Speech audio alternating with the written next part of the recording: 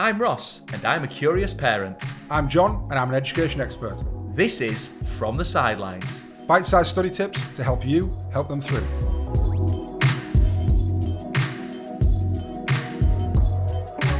Welcome back to our From the Sidelines podcast with myself, the host Ross Bennett, and our education expert John Tate. We're helping you to help them through. So the topic of today's podcast, John, is something that I don't get a lot of in a house with two children under 3. Silence is not something that I'm too used to right now. Yeah, well, it's interesting if we bring it back to kind of, the learning. Silence is really important, and it's a really integral part of thinking deeply. And I suppose, talking about your situation there, do you often get a chance to really think deeply and concentrate and focus when you've got all that noise and the distractions of the 2 kids going on? Probably not. So it's about understanding that we do need silence, and we do need to really focus and think deeply at long periods of time sometimes when we're learning. And that's why silence is really, really important in that. Okay, so when I was younger, I remember people saying that you could listen to music while you were studying. Yeah. Have TV on in the background while you're studying. Are you telling me, for example, that listening to music is not a good thing to do when you're studying? Absolutely not. It's not a good thing to do. And I wonder when you said that, whether you said, "Oh, I heard people saying this," whether you were saying that to your parents actually about, "Oh, I need to listen to music," and all this kind of stuff. So let me hit it head on. It's not a good thing to do. Okay. It doesn't do anything for the learning process. All it does, and all people like it for, is because people, again, they like it. They feel comfortable. It makes them feel at ease. And actually, it's not very good at all, because what happens is that if it's something that, generally, children will, if they want to listen to music, will put something on that's their favourite music. Okay. Yeah. Now, we've talked before about retrieval practice and song lyrics and all that kind of stuff. Now, if it's your favourite music, you probably know the lyrics. Yeah? Mm-hmm. Therefore, if you're working and you're listening to music you know the lyrics to, what do you start doing?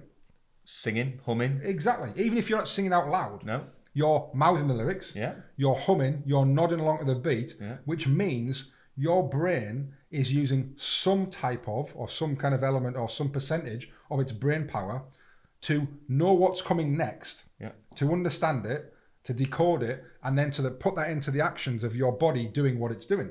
Okay. So we're therefore multitasking. We're not giving 100% focus to what we're doing, because actually something's happening. Now, some children, and my children, tell me, "Oh, well, I'm not really listening to it." All right, turn it off then. Like, if you're not listening to it, turn it off, because while you are listening to it, your brain is definitely multitasking, and that's not what we want. So multitasking seen as a positive in a lot of instances, isn't it? How does that become something that we don't want to do when we think about study techniques? Multitasking's great if we need to do 5 things in 5 minutes. Okay. All right. Yeah. And we're trying to do this, that, and we're cooking while we're doing the same thing as this, or But when we're studying, when we're learning, we surely only need to have one task at hand, and we need to give our full focus to that task. So at that point, multitasking is the enemy of concentration. It's the enemy of focus. We don't want to be going anywhere near it. We want to give 100% to that task at hand. And just going back a step around the music, listening to your favourite music and kind of what that does. One other thing that I always remember was people saying about listening to classical music, and that being something that would not necessarily help, but wouldn't be as bad as listening to music that has lyrics in it. Is that true, or is that false? Yes, kind of true, and it's a great question, because this comes up from the kind of research that actually listening to music that is the worst type of music listening because of that. Sometimes though, like you said, listening to classical music can kind of help. So why would that be? Well, if you're studying or trying to work or trying to study and concentrate in an area that may be quite noisy or dynamic. So let's say it's in a cafe bar, or you're outside, or you're in a playground, or there's lots of different noises, or you're in a house where someone has got the telly on in the next room, or someone is on the phone, or the door keeps banging, or there's someone cutting the lawn outside, and you've constantly got these different noises interrupting your focus. And we all know what it's like when you're just sitting down and doing something, and you hear something, and it just cuts into your mind, and it completely breaks your rhythm and your flow.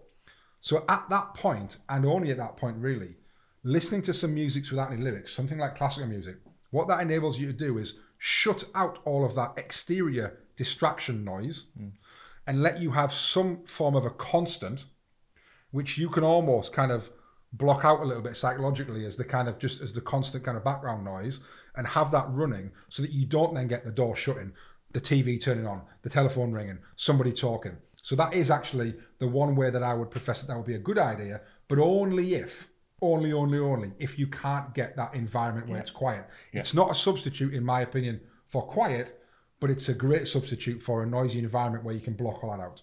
Yeah, okay. And when we think about kind of performance, you hear the phrase, don't you? Create the same conditions in which you perform. Yeah. So how does this work when it comes to silence with regards to... Right. Well, let's face it. That phrase you talked about, we often hear it in sports. Yeah. That actually, make sure you are training and practicing on the same surface. So if it's a AstroTurf and you're going to play an AstroTurf or grass or a hard court, or train at the game speed that you would, otherwise you can't replicate what you're doing in that performance environment. So if we then take this back to, well, how do students perform? Where and when do they perform? It's an exam hall, invariably. Yeah. An exam hall at the end of a course. Can students take their music in when they're doing it? Of course they can't. So if we have continually practiced almost and studied with music on, and that's what we only tell our parents, that like, well, I can only work in music, I can only work with music on, I can only work with, well, hang on a second, at some point you're going to be thrown then into an environment that you are like a fish out of water. You're not going to be able to cope with this. So we need to get our children comfortable in regular periods of silence, because that's what they have to perform in. Like that's how it works. And I've said before that my worry as a parent at the moment is that our children, as in all of our children, not just mine, not just yours, are constantly, I suppose addicted is probably about the right word. It's a strong word, but addicted to having their lives filled with constant bite-sized bits of music and video from either YouTube, TikTok, Instagram, etc. And they are far less comfortable than we were, because we didn't have these things, in those periods of silence, just sitting, eating, or sat on the toilet, or getting ready. They have to have that constantly filled. Yeah. So as parents, we need to remember that, and we need to almost wean them off that, because they can't have that all the time. They can't have that at work. They can't have that in an exam hall. We need to get them ready and happy to think deeply for long periods of time in silence and be happy with themselves without their having to be stimulated by moving pictures, sound, etc. And I think that's a real worry of ours moving forward with what modern technology has kind of created in our own houses. And I suppose going back to what we said around the classical music element, even taking that into what you're saying about when you get into the performance situation, there's no classical music playing in that situation. So even then, what we're creating is young person having to adapt to a different condition of which they have been studying that whole time. Absolutely, and that's not what you want. No. You want to walk into there having already known what it feels like, where it is. And that's why, lots of schools, we take students into the exam hall and walk them in before the exam season, just to walk them in and sit them down. This is what it's like. This is how big it is. So it's not suddenly a scary feeling. That actually they've been in there before. And that comes from the world of sport as well, in terms of mental and physical rehearsal. Yeah. In terms of, I know from my kind of sporting background that things like kind of bobsleigh, and sitting in there, that they will actually sit in the change room beforehand and they will literally rehearse those movements around the bends and knowing when those bends are coming, and they see it and they do the physical environment of when it happens. So we walk students into that environment and show them what it's like. But then if they've always listened to music all the time, well, that's different. They need to be ready to accept that, let's face it, a 2 or a 2.5 hour exam in complete silence, where if they get stuck on the first question, they can't put their hand up and say, I'm stuck. You've got to get unstuck. And this is what it's about. How can you, be comfortable in those regular and long periods of silence where you have to get stuck and unstuck pretty quickly, rather than just, well, I'm stuck, I can't do anything. So it's really important that we develop the resilience in our young people as parents, and we see that, and we help them through those kind of potentially tough times where they feel that they need some stimulation. So a lot of parents, carers listening to this, and for all of us, to be fair, will think it's easier said than done, isn't it? Creating that silent environment. You've got 2 teenage children. Correct. Yeah.